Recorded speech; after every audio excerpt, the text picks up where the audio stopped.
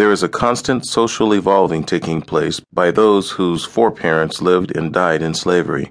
Those ongoing metamorphic transformations have often been marked by significant changes in character, appearance, and social conditions, reflected by unique experiences. An example is Lilly Pearl Ely, a Southern-born black female, the heroine of this adventure.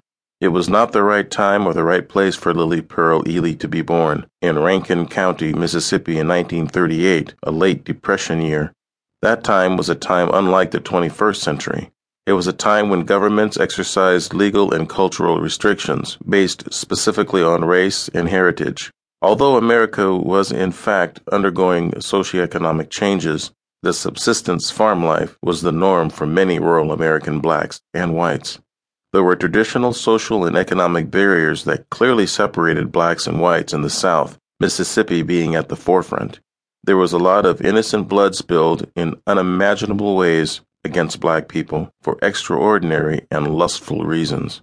Some deliberate violence was committed by whites against blacks just because they could do it, and without punishment. Even many hostile physical and emotional acts were approved by blacks against blacks, inflicting cruel and inhumane criminal behavior on their own because of indifferent concerns for them by the establishments relative to the unequal enforcement of state and local laws.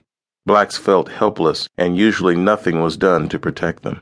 Many contemporary African American women have been and are being victimized in and out of various situations, some that occur in the home, at work, and at play. Most have never given up hope. They are continuing to seek the elusive, better life.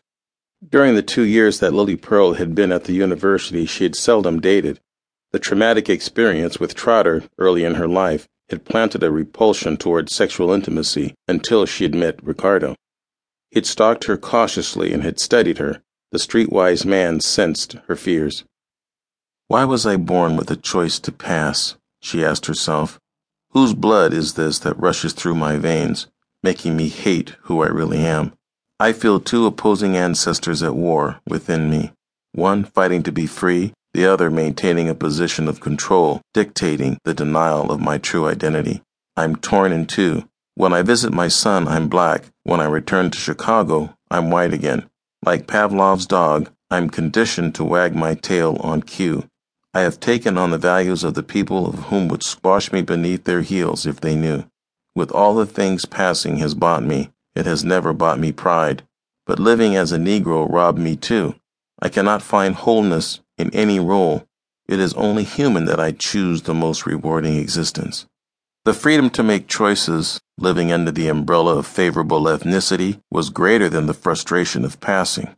For Lilly Pearl, passing as white had been filled with certain anxieties, but being black had been hell.